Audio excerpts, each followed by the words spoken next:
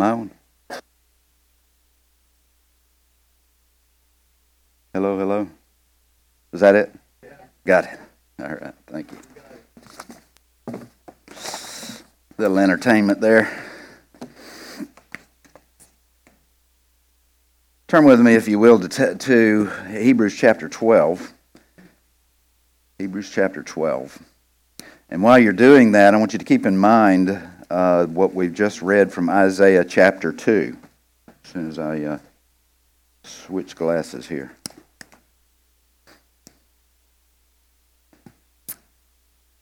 Get used to this as you get older. At night, sometimes we're like this. So, I'll spare you that. We read from Isaiah 2, the word of Isaiah the son of Amoz, it shall come to pass in the last days. The last days here are the last of the old covenant era and the dawn of the Messianic age. That's what he's referring to here. So, what he's talking about here is us. He's talking about our time right here. That the mountain of the Lord's house shall be established on the tops of the mountains. Think about that. The base of this mountain is all the mountains. All right, that's pretty high. And it shall be exalted above the hills, and all the nations shall flow unto it. And many people shall go and say, Come ye, and let us go to the mountain of the Lord, to the house of the God of Jacob, and he will teach us of his ways, and we will walk in his paths. For out of Zion shall go forth the law, and the word of the Lord from Jerusalem. So what is Zion, and what is Jerusalem? Well, let's find out. Hebrews chapter 12, verse 18. For you have not come to a mountain that can be touched, into a blazing fire, and to darkness and gloom and whirlwind. What in the world is he talking about here? Well, first of all, make sure that you understand that the you here is plural. The you is plural. And in fact, if you get the number of the you straight in the New Testament, when you're reading it, things begin to open up to you. All right? You begin to find out that the Christian life is not about individualistic rogue Christians. All right? You find out that our salvation was unto our being incorporated into a body. And almost the entire New Testament speaks you in the plural. You are part of a body. And you are not to identify yourself as a free-spirited Christian. There is no such thing as a free-spirited Christian. The spirit of the Christian is fused into the body of Jesus Christ organically, and there is nothing you can do about that. Because that's what you signed up for. You know, there are a lot of theories about how to do church membership, how to transfer letters and all of these kind of things. And those don't matter. It's really up to the churches as to how they go about doing that. But the one thing the reborn Christian needs to understand is you are one with the body of Christ. Your gifts do not belong to you. I do that all the time, by the way. Your gifts do not belong to you. You don't have the right to withhold yourself from the body. You don't have the right.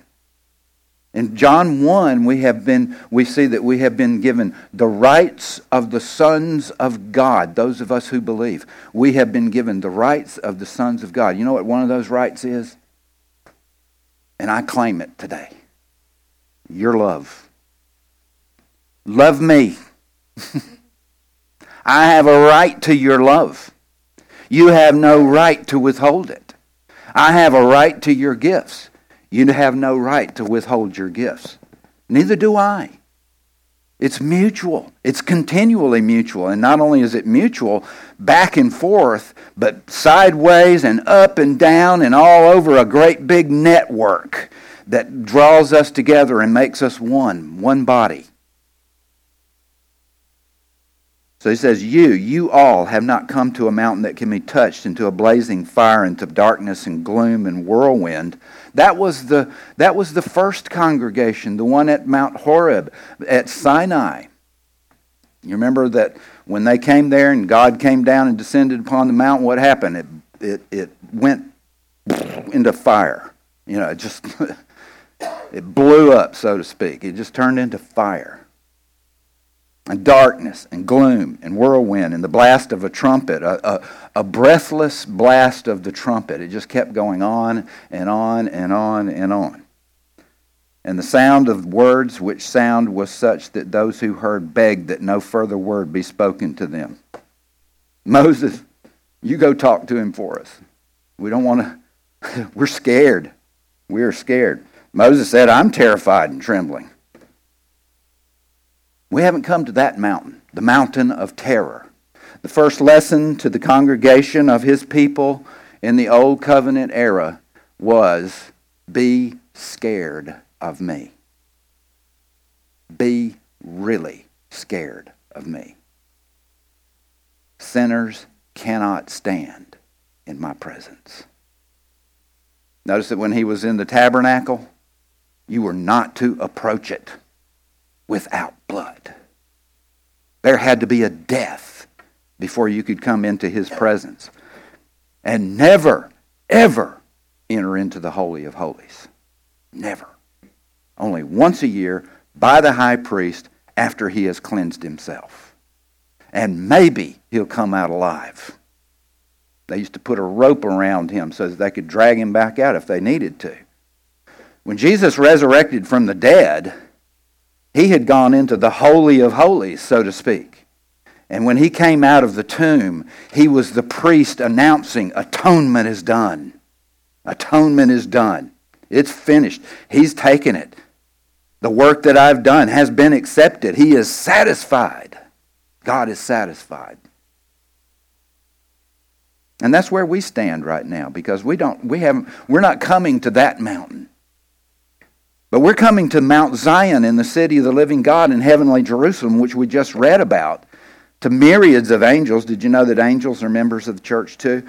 To the general assembly and church of the firstborn who are enrolled in heaven, and to God, the judge of all, and to the spirits of the righteous made perfect, and to Jesus, the mediator of a new covenant, and to the sprinkled blood, which speaks better than the blood of Abel.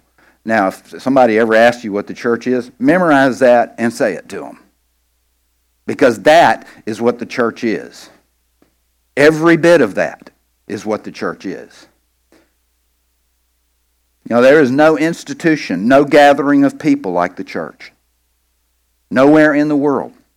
The church stands in a place of its own, precisely because it is the only gathering of the people to whom Jesus, the God-man, the Creator, the Master, the King, the Savior, the priest, the shepherd, the groom, the head, and the captain. He is all this to the church. He is all this to the church. There's no other gathering of people like that. And when he calls together his people, he is there in their midst. Right now, Jesus is here. And all of you reborn people know that. You know he's here. By the power of the Holy Spirit. You know this isn't just any old meeting. There is nothing in going on in Washington, D.C. right now, and in any of the caucuses, any of the committees, any of the meetings that are taking place there, that even comes close to being as important as what we are doing right now at this very minute. We are in communion with our God. This isn't a moose lodge. It's not a Lions Club, Rotary. This isn't some kind of a club for knitters and butterfly lovers and a forum for people who love marine snails. Whatever it is that binds you together with your bloods, this is not it. This is an organism. It's an organism. And every one of us are parts of it. The church on earth is a mixed multitude. It always has been. There are the reborn in this church, and there are those who are nominal. I don't know about this church. I hope that's not true in this church, but in many churches. There are the nominal Christians. They're the ones in name only. I guess you'd call them crinos.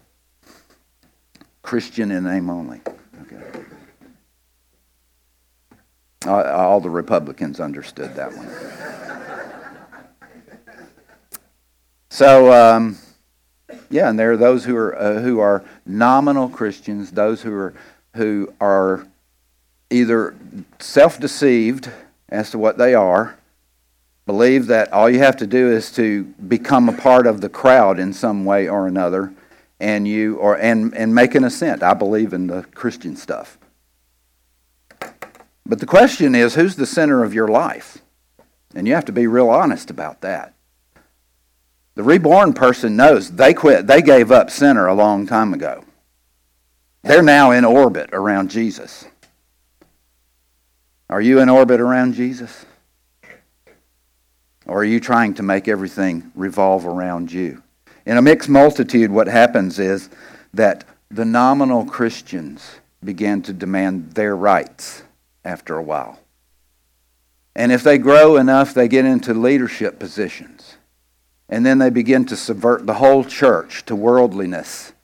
And this has been going on in the American church for many, many decades now, to where the churches have become quite corrupt.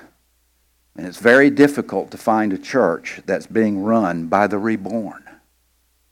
But the reborn need to run the churches because they're the only ones qualified. They're alive. They're alive. So the church is a mixed multitude, and you need to understand, reborn person, and you need to understand, nominal Christian, that there is a wall between you and us 100 feet thick. It's called life and death. You need to know Jesus. You need to know Jesus. You need to be a true Christian and not just one in name only. You don't become a Christian by signing up to a set of propositions. You become a Christian by being reborn, by being regenerated, by being recreated, by passing from darkness to light, death to life. This is how a person becomes a Christian. This is how a person becomes a believer. And so the church is made up of living souls.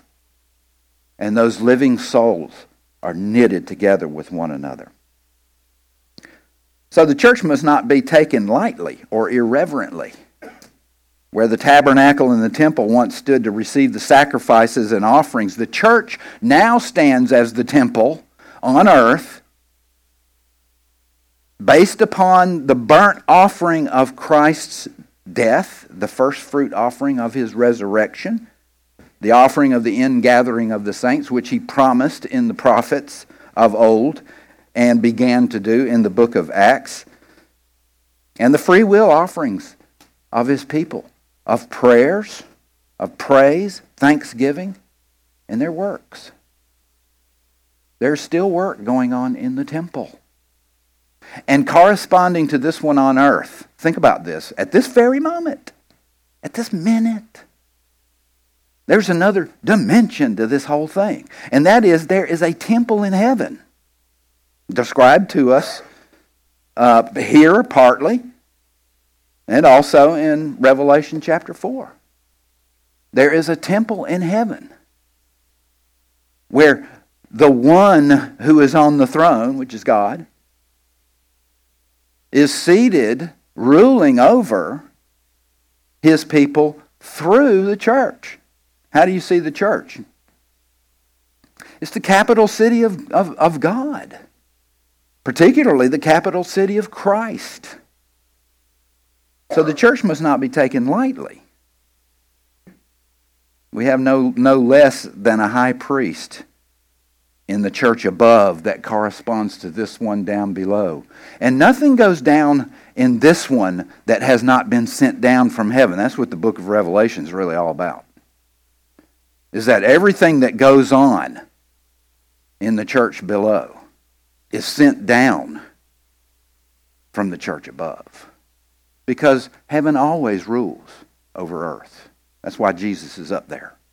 He's up there because he must be up there in order to rule, in order to bring mediation to his people. And that is going on continually. Continually. Every sin that you sin is, as it were, being atoned for, or the application of atonement is continuing to be done, or as Calvin says, that the blood of Jesus is continually distilling for us in the presence of God, so that all of our sins, past, present, and future, are taken care of, put away forever. He must continually mediate for us. Does that sound like the picture of church that you've always had? I hope it is, or is beginning to. Because we need to make sure that we see the church with the right eyes, with the proper eyes. We need to make sure that when we say church, and when we think church, and when the concept of church comes up, that what we think about is completely biblical. Because if we see it in his eyes, we'll be a different church member. You'll have to be. First of all, see the plural use.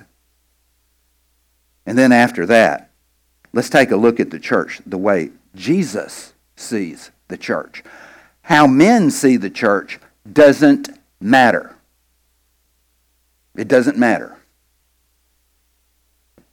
Many people today see it as scattered, weak, sickly, faint of heart, corrupted, fighting a rearguard action. It's in a defense mode against the evil world, losing all the battles. Do you fear persecution? Are you ashamed of the gospel? Do you imagine that Satan is the ruler in this world? And that his neck has not been put on the block, that Jesus has put his foot on him. And so have all of the members of the church. You know what Satan's doing now? He's squirming under our feet. At least he should be. He should be. If it was so in the first century, how much more now? How much more now? Has the church become to you an old rag from the past whose time has all but expired? Do you think we're in the post-church world now? You know, we do live in a time of obsessive newness. Obsessive newness. Everything's got to be new. If it's not new, it's not good. If it's old, it's bad, or it's just bleh. Let's get rid of it. And the whole concept of the church is ancient. I mean, it's nearly 2,000 years old. That's pretty old. That's older than Starbucks, and Starbucks is beginning to wear out. Actually, I think they wore out a long time ago. Some of the worst coffee I've ever drunk. You can say amen to that one. Do you think the church is something that you can take casually? Do you look to her for entertainment? Do you look to her to salve your daily anxieties and worries? You think it's time to redefine the church in the light of the modern age? That's what a lot of people think about the church. And then there are a lot of young people who come to church bored. Get me out of here. Get me out of here. Be worried about yourself if that's the way you feel. Be worried. Go to God. Quick. Hit your knees. Hit your knees. So how the church appears to the divine eye is what we want to talk about. How does Jesus see his church? How does he see his church? Well, see, he sees her as pure. He sees her as glorious. He sees her as altogether lovely. That's the way he sees his church. He sees his church that way now as much as he ever has. He doesn't see his church in any other way. That's the way he sees his church. Now, he sees his churches in their sin and in their toil. And as he walks among the lampstands, he goes to the churches individually. Some people say, I don't want to be a church member because I am a member of the universal church. As if that's something superior, you know? Of course, if you're reborn, you're a member of the universal church. Where's the practical application to that? It is the local church. Maybe you have not read the New Testament and see that there is a church of Rome. There is a church of Corinth. There is a church of Ephesus. There is a church of Philippi. There is a church of Thessalonica. There is a church of Galatia. There's a church of Canton. This one and other ones. And what goes on in the individual church is known and reverberates in the universal church of Jesus Christ. We're not just confined to these walls. You know, the house churchers are right about one thing, and that is that we should not see ourselves as a building. Don't. Please don't. You're not dependent upon this. If they foreclose on this building, then do we cease to be a church? No, because you're the living stones. You are. You're the building material. And so we stay together. Nothing parts us from one another. Because this is the way he sees us. Jesus sees the church as his creation. And you know, God has a habit, and we know he has a habit because he did it several times in the first chapter of Genesis, of making things, looking at them and saying, it's good. It's good. This is really good. Okay? And he does that with the church. He created the church. Jesus is the creator of the church. Now, he watched the church grow throughout the Bible. The church doesn't appear until the New Testament, but it's being prepared throughout the Old Testament. And it's being prepared because the church has a mother. And the mother was developed in the Old Testament. The mother was what we might call Old Jerusalem. And the mother begins as the woman. Remember the seed of the woman?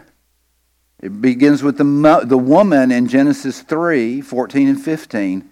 And she is developed throughout until she becomes Jerusalem, Zion in the prophets.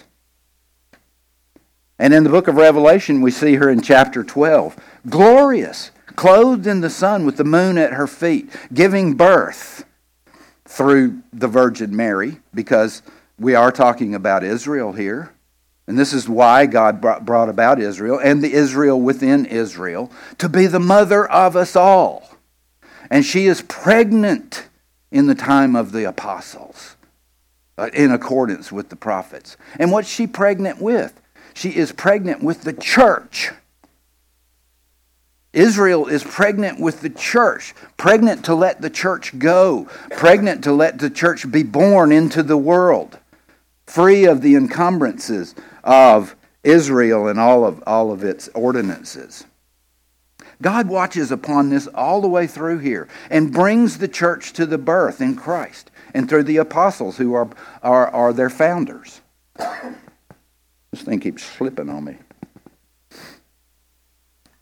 So he has created it, and what he has created he also sees as his possession. The church is his. This is mine.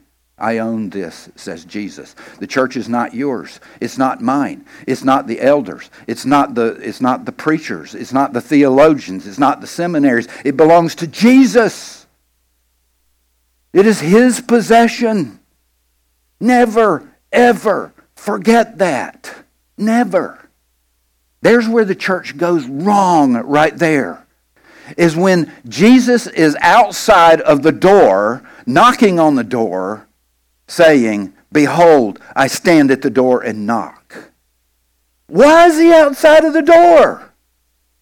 He's not supposed to be outside of the door of the church. And he says, if there's just anybody who will open it up, if there's just 5 people in Sodom and Gomorrah, If there's anybody in this church who will open this door, we'll sup together. You know what sup together means with Jesus? It's the marriage supper of the Lamb. And not just the marriage supper of the Lamb, it is all of the ways that he shepherds you. All of the ways, all of the means of grace that he has to bring you into the center of his will. What he has created, he owns. He is our master, Jesus. He is our master. And we're his servants. Willing servants, made willing in the day of his power, says David in Psalm 110. What Christ owns, he also rules. We're his nation. We're his city, his capital city. As we saw in our text, we have come to Mount Zion and to the city of the living God, the heavenly Jerusalem, to the myriad of angels, to the general assembly and the church of the firstborn who are enrolled in heaven. He's our king. And according to the work of God's almighty power, how much king is Jesus over the church? He, God, has worked in Christ to raise him from the dead. From thence, he was resurrected and ascended to heaven, where he, Jesus Christ, was seated at the right hand of God, far above all principalities and power and might and dominion and every name that is named in all of the ages. You know, how many ways do you say that he reigns? Authority, power, might, dominion, all of it. All of it, over all creation. Over all creation, in all ages, all these things have been placed under Jesus' feet and has been given to him as head over all things concerning the church.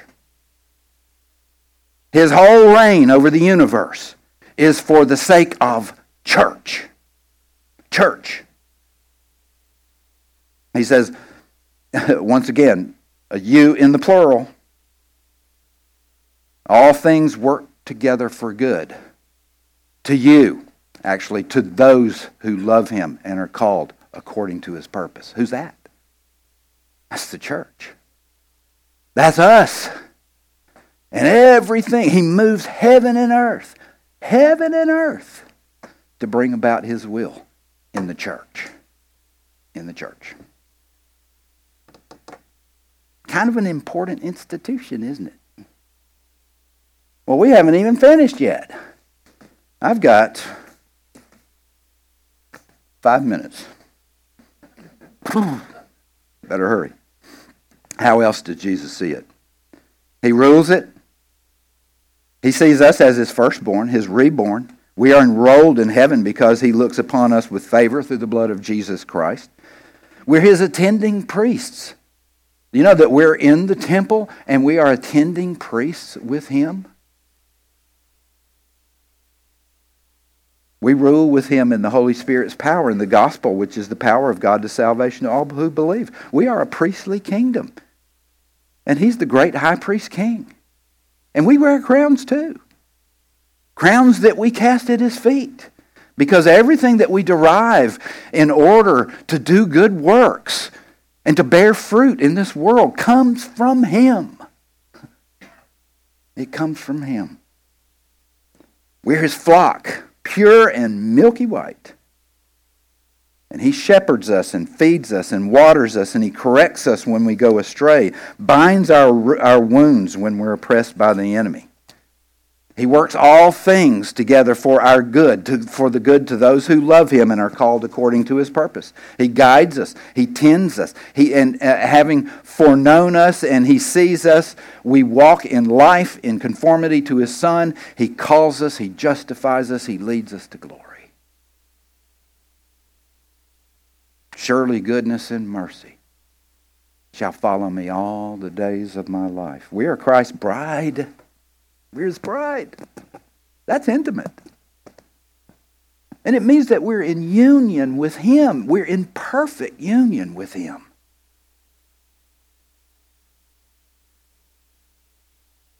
Our whole life is given in loving submission to him and in our tireless pursuit of his presence.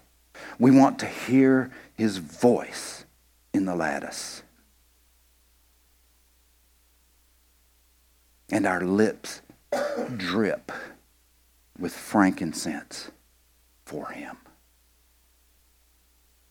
We love him because he loves us.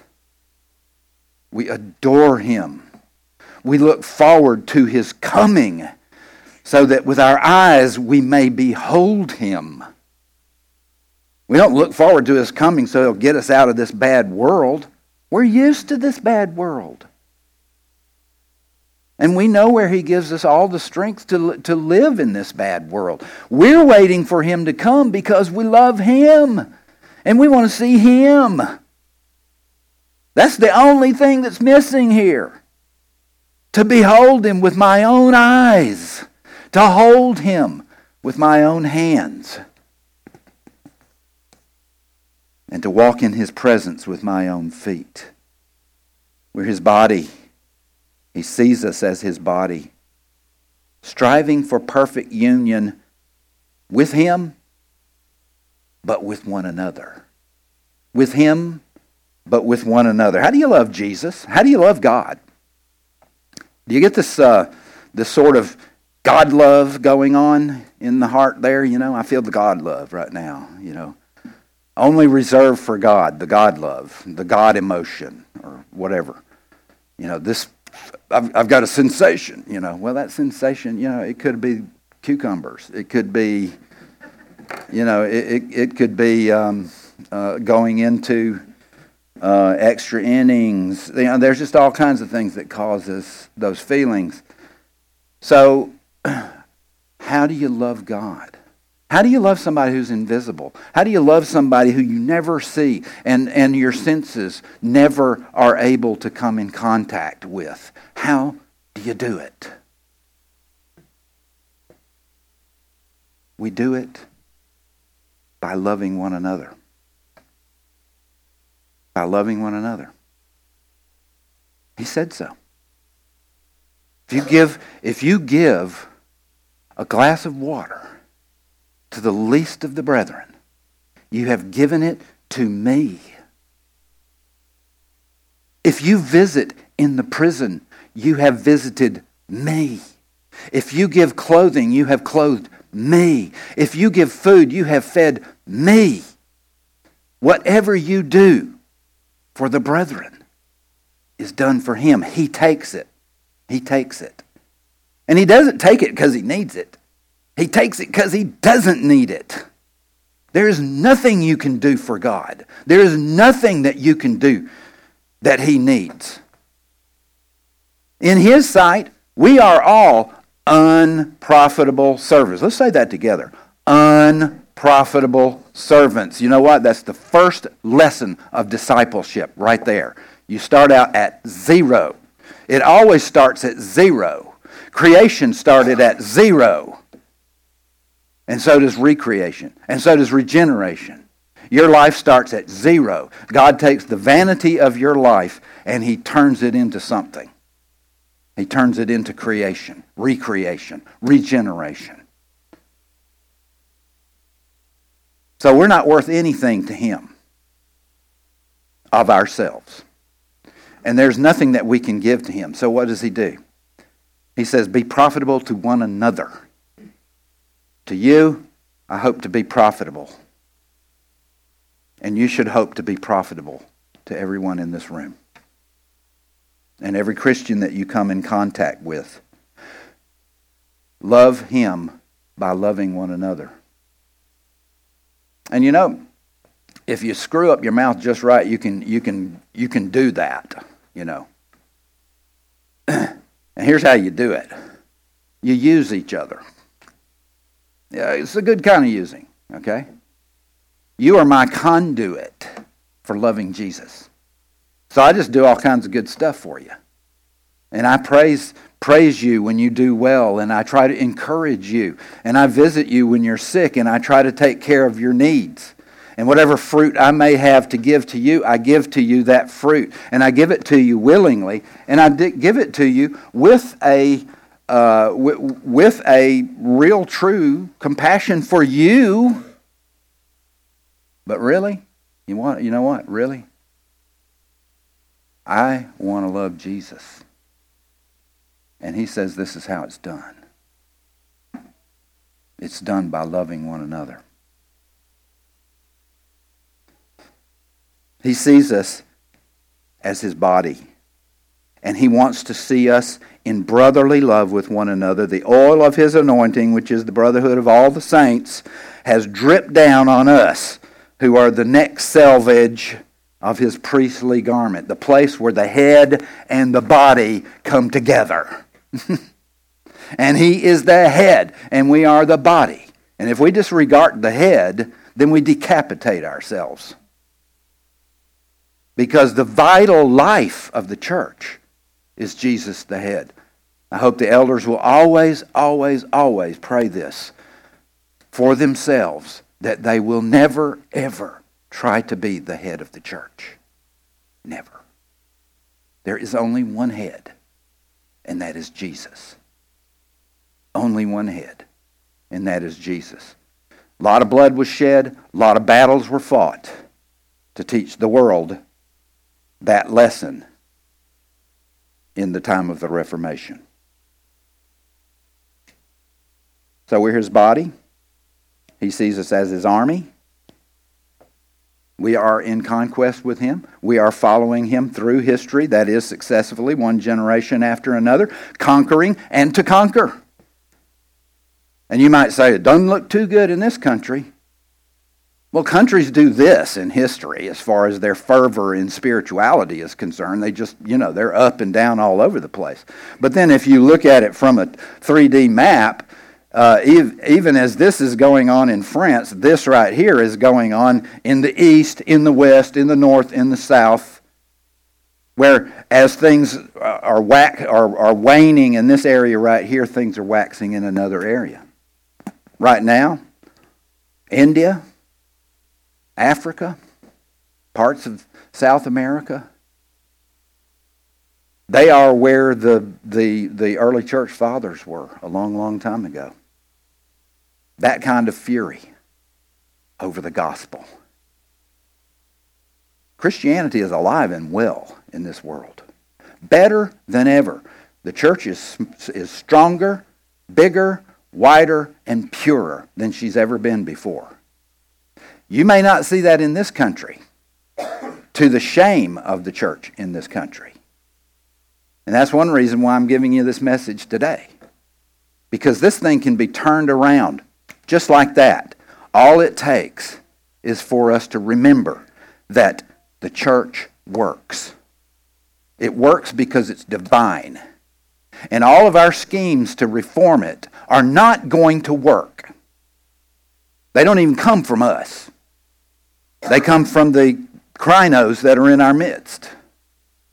In the midst of churches all over the place, who are trying to bring the world's influences into it. So this is how Jesus sees his church. And we are to repudiate any worldly, fleshly voice that has a foul opinion in the church and reverence her in him. She's glorious. She's beautiful. She's pure. And the Lord is greatly to be praised in the city of our God and in the mountain of his holiness. Perfect in situation. The joy of the whole earth is Mount Zion in the sides of the north, the city of the great King. We need to stop listening to the world and the worldly and their follies about what the church is or what it should be. What do they know? What do they know? They're not even alive. Cease ye from man, says the prophet. Cease ye from man, whose breath is in his nostrils. For what is he to be accounted of? It is only the sight of Jesus looking at his church that matters. That's all. Nothing else matters. And we need to see his bride with his eyes. How would you like it if, I came over to your house and started criticizing your spouse? How'd you like that? No, I don't like the way she dresses. I don't like the way she does her hair. I think she needs a whole complete makeover. You'd make 2 or 3 more windows in that house that I would be going through. How do you think it makes Jesus feel when the worldly critics start saying, we're past the time of the church? We need a new church to emerge. We need a whole makeover for her. We need to rethink the gospel. We need to rethink everything, every way that we go about making presentation to accommodate the modern age. I don't understand that thinking. You know, if all of a sudden the world became more complicated, I'd say, well, we need to turn up the complication level here. But it hasn't. It's become dumber. And what do we have to do in order to be at the same table with it? Get dumber. We don't need to be getting dumber than this world. We need to be well out ahead of it. Well out ahead of it. Jesus knows what he's doing. He knows what he's doing. And it's been working for 2,000 years. No organization has ever lasted this long and kept its constitution perfectly. That's not the work of man. That's the work of God. That's the work of God. You might say, well, it's, waffled around all over. Yes, it has. But the Constitution has never been lost. The Constitution of the church has never been lost. And it's known better than ever. The Lord says this through Malachi the prophet. He warned the post-exile Jews who were already growing cold in spite of the fact that they had been under Babylonian Persian yoke for 70 years and now had been set free. And in Malachi, they're going cold. They are the forerunners of who will be the Pharisees in the time of Jesus. Malachi 1, verse 6, God says, a son honors his father and a servant his master. Then if I'm a father, where's my honor? And if I'm a master, where's my respect, says the Lord of armies to you, the priests who despise my name. But you say, how have we despised your name? You are presenting defiled food upon my altar. But you say, how have we defiled you? In that we say, the table of the Lord. In that you say, the table of the Lord is despised. It's despised. And when you present a blind animal for a sacrifice, is it not evil? Or when you present a lame or a sick animal, is it not evil? So offer it to your governor. See what he would do with it. Would he be pleased with you if you gave it to him? Or would he receive you kindly, says the Lord of armies? But now do indeed plead for God's favor so that he will be gracious to you. But with such an offering on your part, will he receive any of you kindly, says the Lord of armies? If only there were one among you who would shut the gates so that you would not kindle fire on my altar for nothing. For nothing. I'm not pleased with you, says the Lord of armies. Nor will I accept an offering from your hand. For from the rising of the sun even to its setting, my name will be great among the nations, and in every place frankincense is going to be offered in my name, and a grain offering that is pure, for my name shall be great among the nations, says the Lord of armies.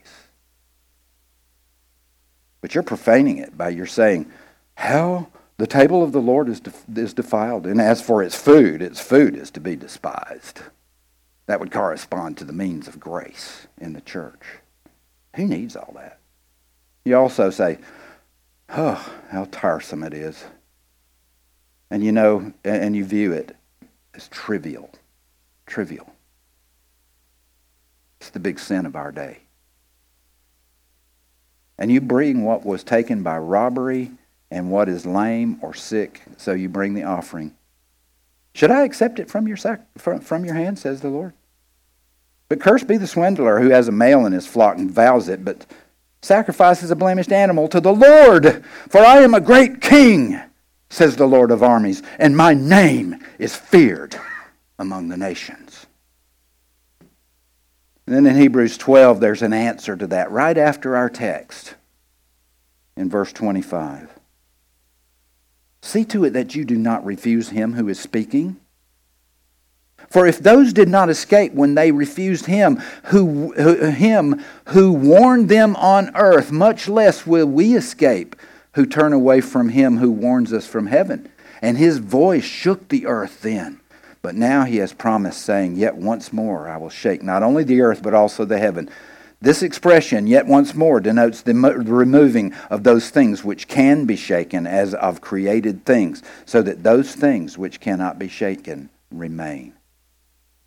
Therefore, since we receive a kingdom which cannot be shaken, and we have, let's show gratitude,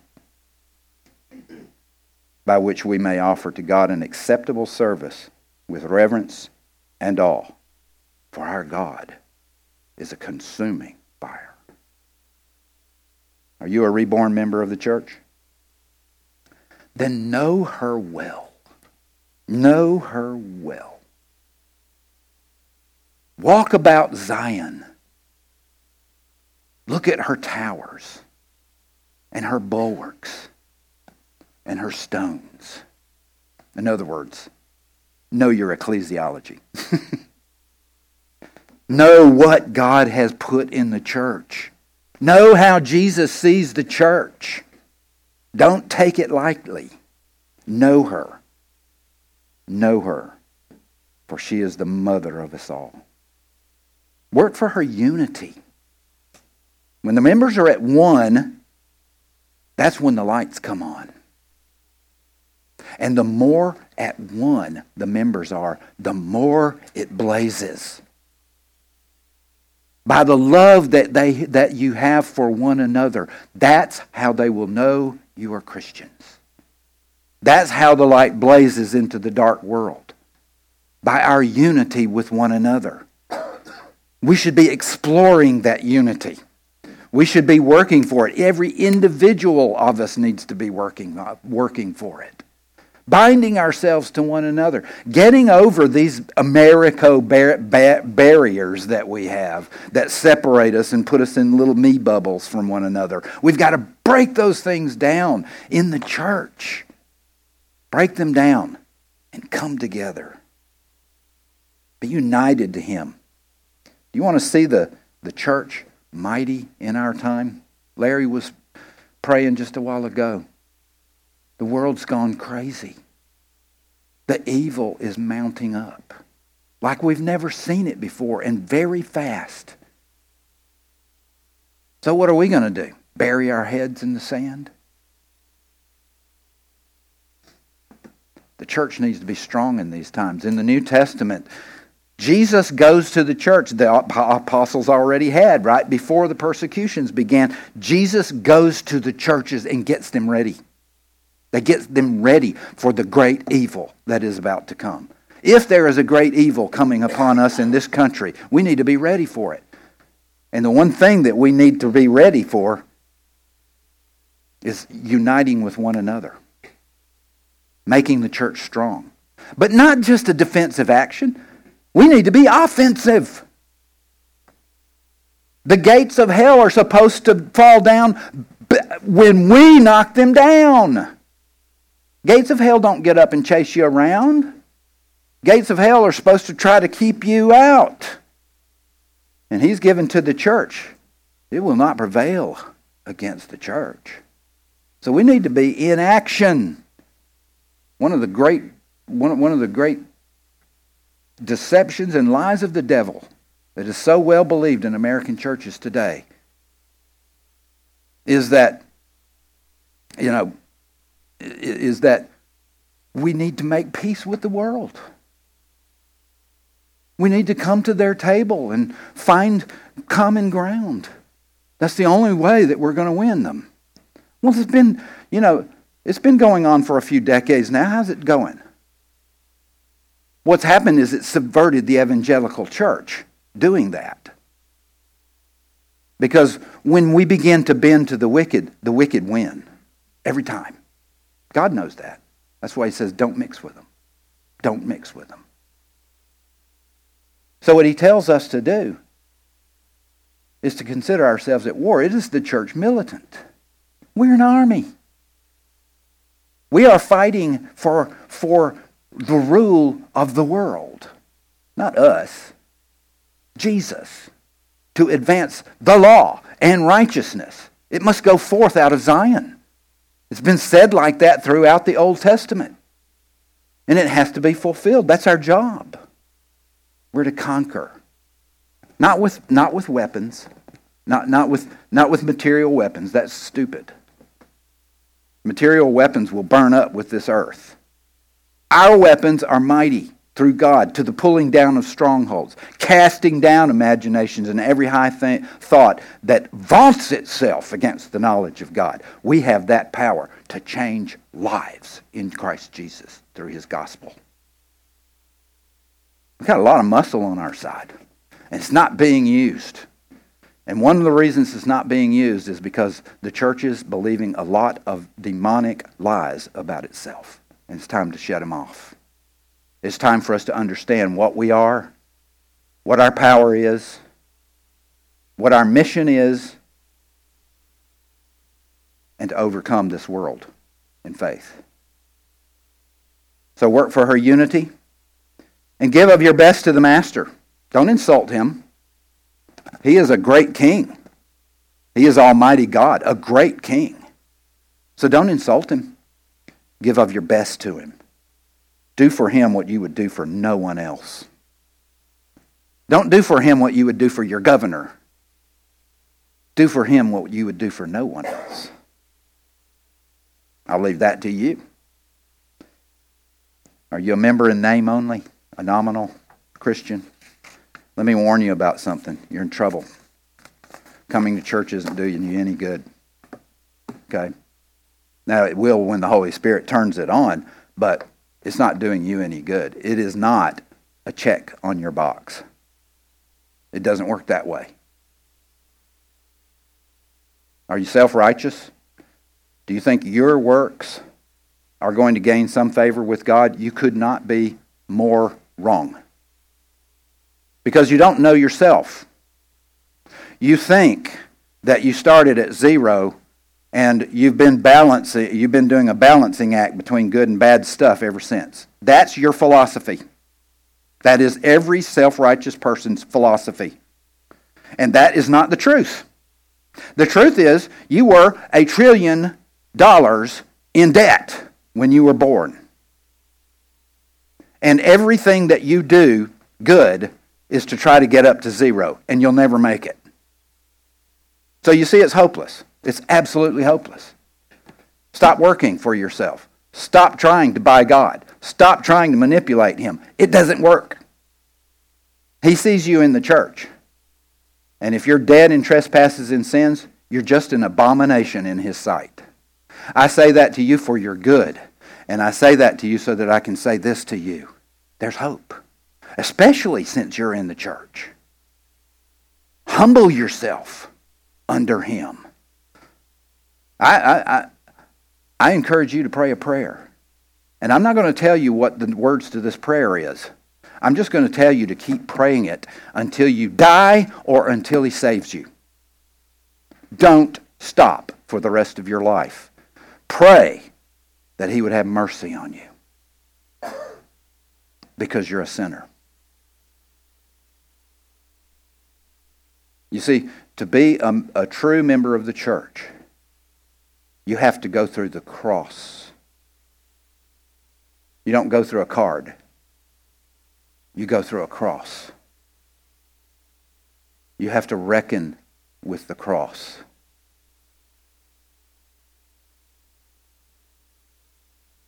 Pray that he would humble you and give you a broken heart so that you may see your sin to the glory of his holiness, and that he may have mercy on you and make you a part of his body and his bride. And don't stop until he blesses you. Let's pray. Heavenly Father, bind the hearts of each of your blood-bought, reborn children of Christ by the power of the Holy Spirit. Bind our hearts together that we may become a blazing light in this world. Lift us up to the highest elevation so that the world may see and wonder, and that the nations may overflow their borders with those who are appointed unto this salvation. Make us a river that glows with the reflection of your glory. Make us a mountain that has its foundations on the summits of all the mountains of the earth. Make us a city set upon a hill that cannot be hidden. Make us an army that sees the stirring of your presence in the treetops as we go before as you go before us in victory. Make us a grove that bears 12 kinds of fruit, a vine whose clusters have to be carried by 2 men, an herb in which the birds nest and under which the beasts of the field find shade, a tree that drips oil, perfume, an algum of savory incense. Make us a bride that can never depart from the groom, a kingdom that rules in righteousness, a host of prophets and priests who sing your praises and cast our crowns at your feet. Lift up your church, Lord Jesus, and make us strong again, so that we may in our time and in the generations to come never again bend to the foolish, foul, failing ways of the world, but that following in your train, we may overcome the world in faith. For it is in the name of Jesus that we pray.